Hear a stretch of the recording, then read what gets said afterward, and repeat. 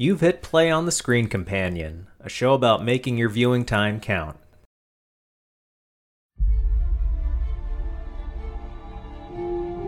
The Expanse. Possibly the greatest science fiction show to ever grace the screen. Stacy, you just saw the first 2 episodes with me.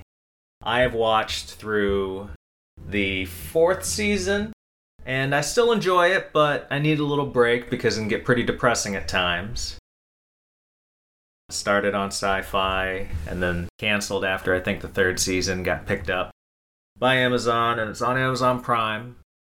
I hyped the series to you. Would you say I was correct in my hype? I say you were definitely correct in the hype. It wasn't too much, wasn't too little. It was like that perfect medium to where someone overhypes it and you get your expectations way too high. Then when you see it, you're let down dramatically. But that didn't happen this time. So far, we've only done 2 episodes that you've seen. It does a great job of setting up the universe of this series. Namely that even in the future, space travel is very difficult. Every little thing, if something goes wrong, could mean death. You compare this to something like Star Trek, or Battlestar Galactica even, which is supposed to be more gritty, but compared to The Expanse, it's nothing. What about its portrayal of space travel, people living in space, stuck out to you? I say the design of the spaceships and the fact that they couldn't turn on a dime. They weren't going at warp speed.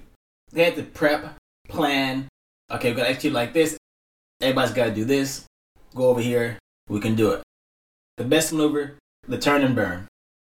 Even if they achieve a great speed, which it isn't light speed, but even if they do their version of a nitro boost, they still have to flip the ship around so that they can stop themselves once they get to where they're going. It has to be gradual, not just on a dime. The Expanse is kind of like the sci-fi version of Game of Thrones. You have these different factions that are jockeying for power during this Cold War phase of the future where you have Earth versus Mars versus the Belters, the people that have been living in space and toiling for the planets. They can't handle normal gravity anymore. They've mutated a bit in space. They're used to low gravity. They've developed their own language. They speak in this pigeon talk. So you have all these factions jockeying for power. It's not a bright future, is it? Oh, no. Everybody except Earth is in trouble. That's the best way to put it. From what I've seen so far. I haven't seen Mars, haven't seen how they're doing, haven't seen the planet. If it's beautiful, if it's nice. I've seen Earth, beautiful. Best thing out there. The belt, we need water. We're starving. We're mutated. On that series station that's primarily Belters, we do see some form of low gravity. Luckily, they don't do that across the board, because that really brings it into a certain level of realism, doesn't it? That when they want to walk around, they got to magnetize their boots. And some of the boots are automatic, which is nice. Well, it's fun to watch them do that Wizard of Oz thing of clicking their heels together to activate them. In this show, right, it flew under a lot of people's radar. I had heard of it when it came out on Sci-Fi. I want to say 2015, 2016. What kind of reputation does Sci-Fi have? Ever since they changed their name to SYFY? Yeah. That's when I stopped giving it any consideration. Because they wanted to rebrand themselves away from being the Sci-Fi channel. And they wanted to include more fantasy stuff. And that's when they started to do all that ghost hunting crap on the network. Oh, that's when Ghost Hunters got big. That's when it blew up for a little bit there. Actually, when it was 2000, 07 to 010 somewhere. I think they rebranded it about the time we started college. So it's too bad that this gem of a show started on a terrible network that was never going to get the eyeballs on it that it deserved. Luckily, after the 3rd season when it got canceled, it had enough of a fan base that Amazon picked it up. I had heard about the show from a coworker. He said this is as close to real sci-fi as we have right now. I can't think of anything off the top of my head where they really try to depict space the way it is, as opposed to just all these technological advances that really make it a safe environment. Go down the list, everything Star Trek is, this show isn't. I mean, give me some examples, Stacey. How is it not like Star Trek? Star Trek, generally everybody lives. Unless you're like the side character, the red coat, you're gonna live. This show, episode 1, nobody's safe. A little in, people start dying very quick. Ships get blown up. People just straight up get killed. Both these first 2 episodes, neither of them have a happy ending. Yeah. This show really does not hold your hand. It just drops you right in. I know when I first started watching it, it was a bit dense. I was following maybe 60% of what was going on. And I was worried, if it keeps doing this, it'll get to a point where I'm like at 20% awareness. It'll get like, well, I don't understand anything that's going on because they won't explain it, and maybe I'll lose interest. But luckily, it doesn't do that. It does repeat things enough, slang and ideology and politics. It'll keep bringing it back so that if you missed it the first time, you'll catch it again and start to understand what's happening in the world.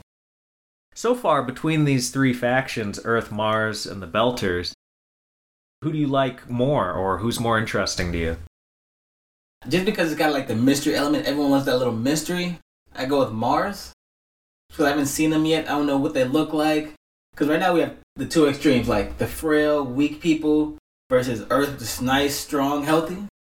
So what's the middle class like? Are they also weak? What do they have? The Martians, because they're trying to terraform a whole planet, oxygen is still tough to come by. They live in domes. And they're very structured and regimented because they can't afford to waste any resources.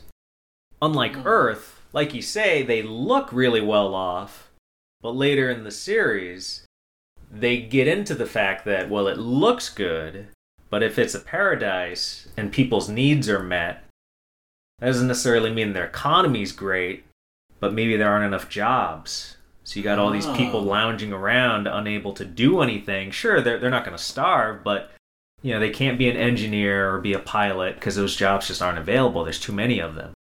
Oh, okay. Faithful viewer, if you're going to check the show out, don't worry. They will get into the minutia.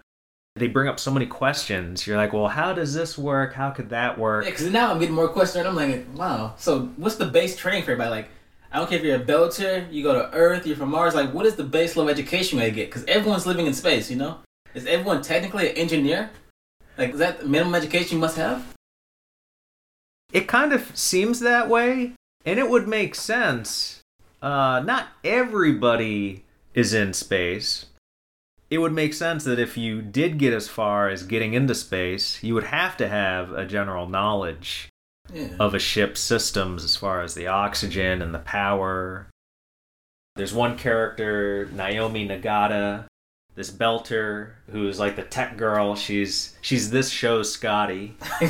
Yes. And it is kind of like, well, Belters aren't well off, so who trained her? Yeah. Where did she get this from? Yeah, this knowledge, who's passing it down? And then even just within our main cast of characters, so we have her, we have Amos, the sociopath that follows her around like a puppy. I feel like they're an item. I really feel like they're an item. They can't not be. Just from these first few episodes, for sure, you could say that.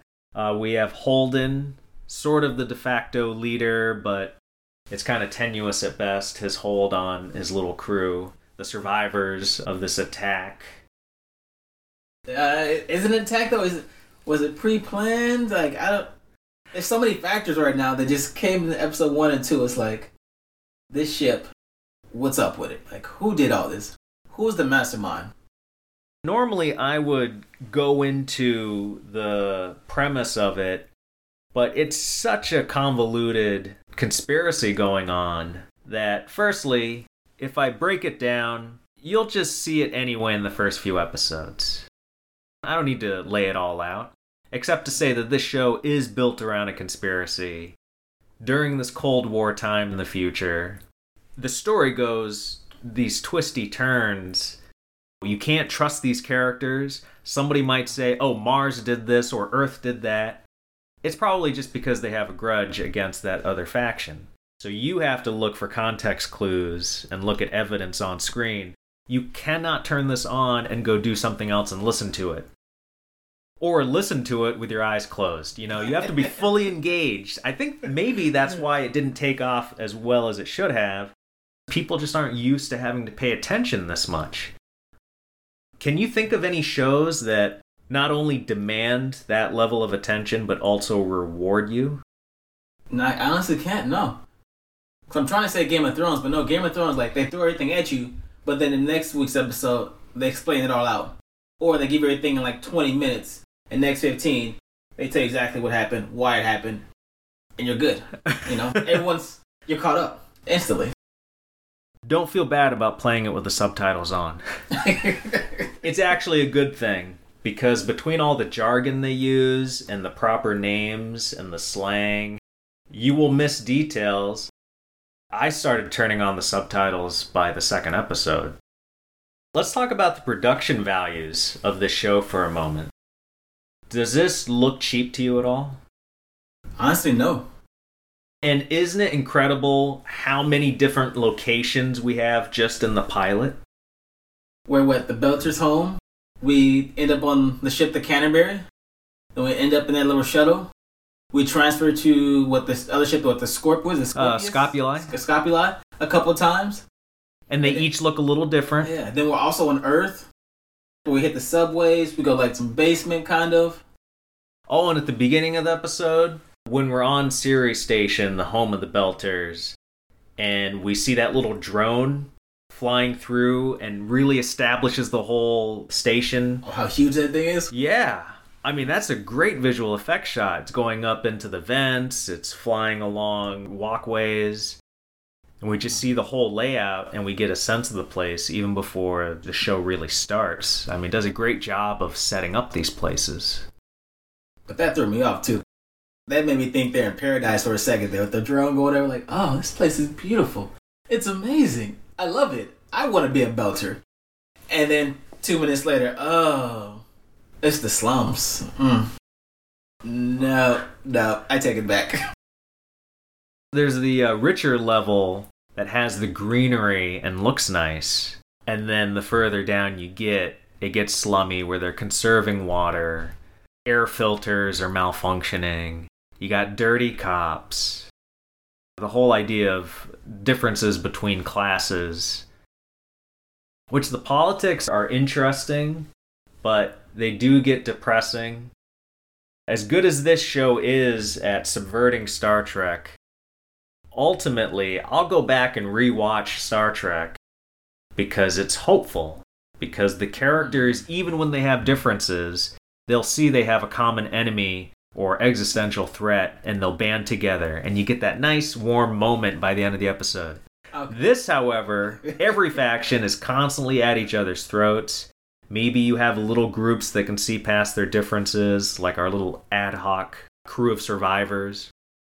But for the most part, they're always looking out for themselves and their own teams. Too many of the characters are stuck in their ways, and they just keep repeating their mistakes. Characters never learn, they never grow, they're just stuck in that nice little perfect bubble loop. We have our main cast that does a good job of feeling like people you'd actually want to talk to, but because the show is so good at giving peripheral characters their due and expanding the whole universe of what the show is, you end up a lot of screen time with these characters that are not meant to progress. Oh, damn. Were there any particular moments in the first few episodes that struck you as particularly unique for what we see in Sci-Fi? Maybe it's a simple scene, like the dirty cop is talking to the guy who's in charge. I'm not going to call it the slums per se, but more of like some of the apartments down there. And all he has to do is chin up the air filters. This guy never does. But he also pays off the dirty cop. The dirty cop takes him down here to torture him a little bit. Chucks him in the airlock. I'm like, Oh yeah, he's gonna serve some justice, some well-needed justice. Puts him down there, hits the button to get him ejected, and he just starts him oxygen. Which is very ironic to me. It's like, I get where you're going, but you went through all this trouble to get him down here, to chuck him down there. Just finish the job. And you can look at that scene a few different ways, where the dirty cop, a.k.a. Joe Miller, played beautifully by Thomas Jane.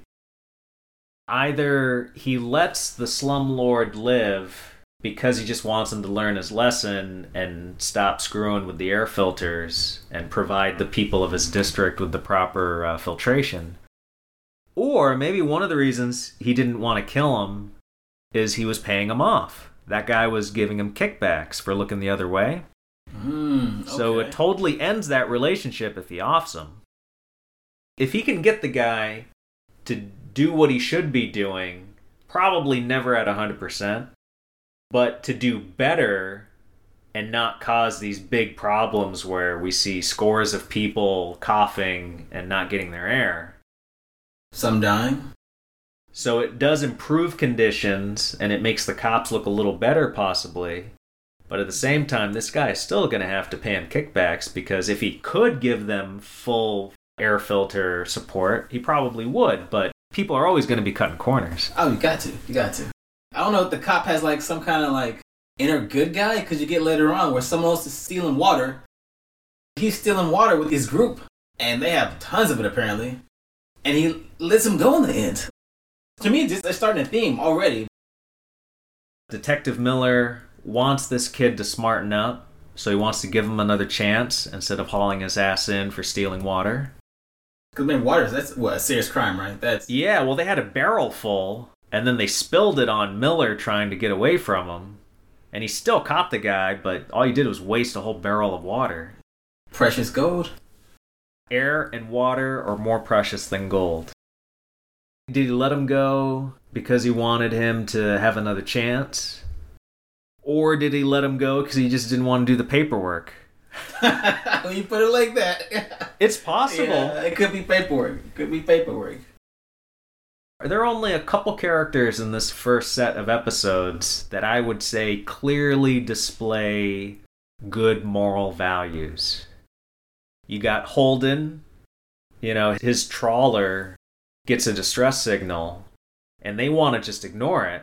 But he ultimately says, no, that's wrong, and he gets them to go investigate it. So I can't see that being for any other reason. He felt bad for letting somebody die, who's sending out a distress signal, because he heard somebody's voice. Yeah, they're cleaning up a little bit, and it's good to make sure everybody knows that. He had to clean it up, kind of dig. He put forth some effort, folks. A good amount of effort on that one. Besides him, I don't know if there is any other moral character in the first few episodes. I want to say Naomi, maybe. She's like towing the line. She's kind of the captain like now, like the guy said. She's keeping the balance. She wasn't happy that Holden wanted to respond to the distress signal. Everything she does in the first few episodes, it's just ultimately in service of keeping herself alive. I guess the one kind of nice thing she does is that she knows Holden's the reason they checked out the distress signal, which without giving away too much ends up giving them more problems than they bargained for. Now, you could say she didn't rat him out to the others because they don't know ultimately who responded to the signal. Yeah. Maybe she kept Holden's secret because she knew he would get backlash, maybe get killed. Probably needed him. The extra body helps out. You need the help. Or, this early in the show, we have a few glances between them. Maybe she's got a thing for him. And that's why, it was self-serving. That's why she didn't give him up to the others. It's because she wants him to be her little Holden. Any sort of subplot that resonates with you as far as the political landscape? I don't know her name. I don't know if they said her name enough times to actually let it sink in. But on Earth, yeah, the older woman, she's going down. She's helping torture this guy, trying to get some information from him. And then you get later on, episode 2, they're you're about to become the owner of the UN. She's third in line to be head of the United Nations. Yeah, she do what the heck she wants. Why is she torturing one man? Well, she has multiple faces. I mean, they show her as a grandmother. She's playing with her grandkid. And then on the flip side of that, she's willing to torture somebody to get information. If I'm going to have somebody be in control like that, one of the top dogs, I suppose I'd want them to do what they thought was necessary, because we're dealing with future tech that could have terrible ramifications. Sure, Earth is strong, but it's a huge target, too. In the case of this show, they have the future tech. We mentioned the boots, the magnetic boots. That's a good one. I like the fact that when they're sharing air between their spacesuits, it is like a little syringe on a tube that a guy takes, and then he pokes it into this other guy's air tube, and that's how they connect and do a buddy system to share air. It's a challenge. Yeah, why didn't they see that sooner? Like, early on, like, you see the guy singing to himself. He's maybe dancing a little bit. The guy was doing nothing. Why did they notice this? Feels like it took them a while to realize something was wrong with his lack of oxygen. Yeah. There's always going to be little things to nitpick, but in that scene, it takes them a second to realize he's not getting air in his suit properly. Shouldn't there be an alarm that instantly goes off? It should have been something, because, like, you look at the backpack, they show the backpack, it's flashing red. It's usually, like, redundancies for the redundancies or something else. That's a terrible way to set an alarm if you have to visually look on his backpack and see that it has a red marker on it. Yeah, you should know. You should know. It would take a lot of work, where it feels like in Star Trek, everybody just gets it handed to them. It's like, oh, you want to go into space? Fine, just come with us. We'll beam you aboard. But there is none of that in this show. There is no beaming technology. I mean, just to get to faster speeds, you have to inject yourself with something so that you can handle the G-forces at play. I think the first time I saw the show, I was really invested in Holden. And his story early on is just surviving. Him and his little crew. At the end of the second episode, they're rescued, but rescued by people that maybe they don't want to be rescued by. Essentially taken prisoner, perhaps. No doubt about it. You are our prisoner. But he's a rock-solid moral compass character, so I was invested in him. Watching it the second time with you, I think I'm more into Joe Miller. It has more shades of gray to him. And he is a little slimy. But I picked up more on the little things that are kind of giving him a bit more humanity as he looks around for the missing rich girl. Oh, okay. So in other words, this case is kind of cleaning him up, kind of. You know, this missing case is just... Yeah, it has an effect on him. He's the only one... Well, him and the third in charge at the UN, the older woman, Avasarala, they're the only ones that are actively looking into a mystery. Whereas Holden and his people, they know they're part of something, but they don't really know what direction to look in. They're just worried about their next hour of air.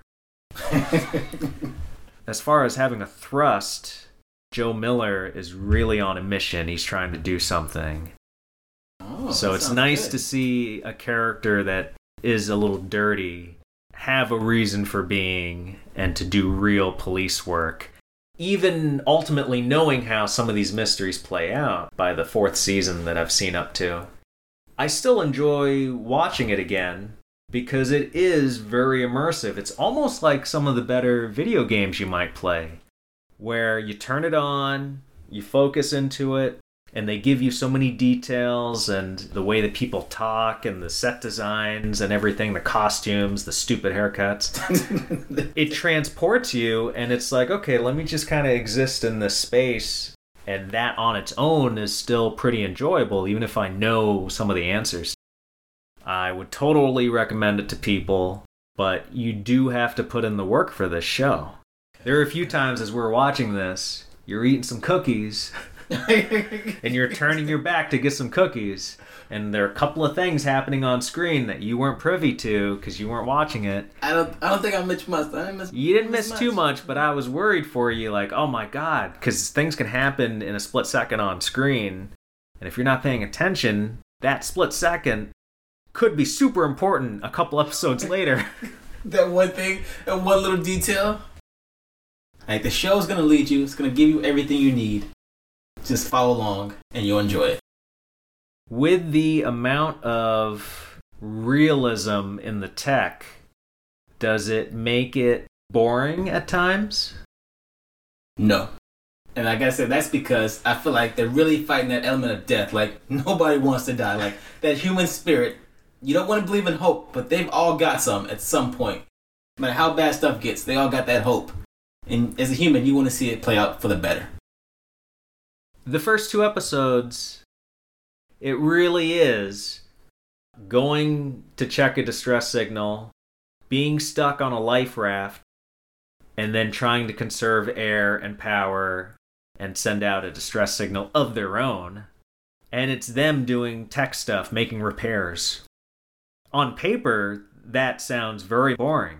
But you make the point that it's all in service of everything is trying to kill them. Yeah. All these circumstances are trying to kill them.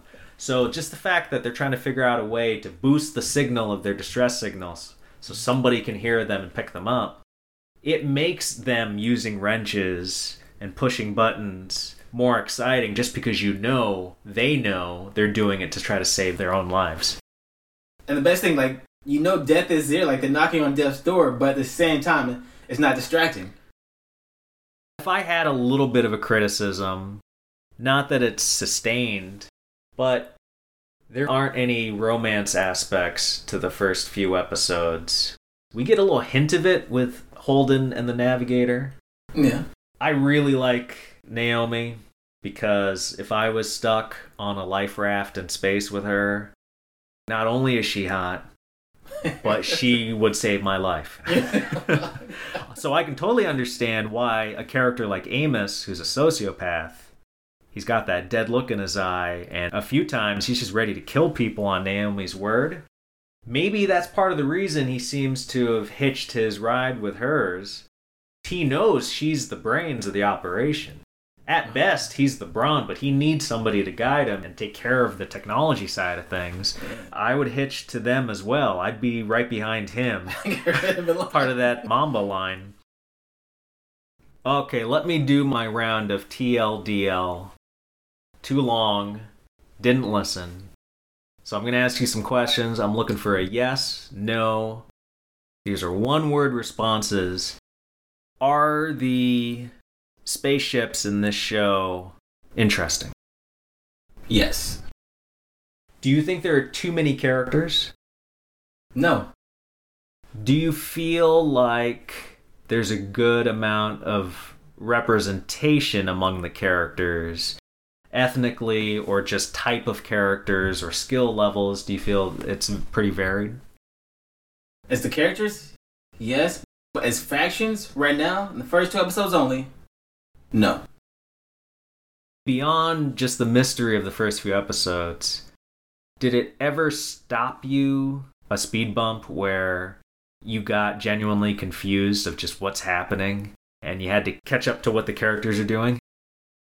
No, it's weird when I think of no. I was able to stay away from binging the first season, but by the time the pandemic hit, and I was getting the second and third seasons, I just watched those suckers all the way through into the early morning hours because I didn't have a job at the time. So if you have a free day where you don't have to worry about the next morning, there's a little caution, a little warning for listeners. Of course, I want you guys to go check it out. But if you are really into sci-fi, be careful. This could suck you in. And hours will go by, and it's time to go to work, and you're like, oh my god, I haven't gone to sleep yet. I would seriously advise some people that they know they're prone to binging some things, and they also really love sci-fi. Be careful, because, I've been caught in those throes of binging where you can't stop yourself to some extent. You wanna know what's gonna happen next, you gotta finish it. Really plan it out, and tell yourself, okay, perhaps if I really like it, I can afford to watch 6 more episodes. So start earlier in the day on your day off. Don't start it at night when you should be going to bed in another hour and you only have time for 1 episode. Give yourself some time. It's like the perfect setup. It's dark out. You get the space around you vibe, you know? The headphones on, you're going to zone in. That's the problem. Like, you're going to zone in. You're not going to zone out. So, Seisu, when you start watching the show, give yourself some leeway. Build in a couple of extra hours as a buffer. Just in case you're like, oh, well, I'll just watch 2 tonight. Just a couple episodes. Be careful. The clock turns and all of a sudden you've watched 6 more episodes and you're late to work. I'm late to work to top it off.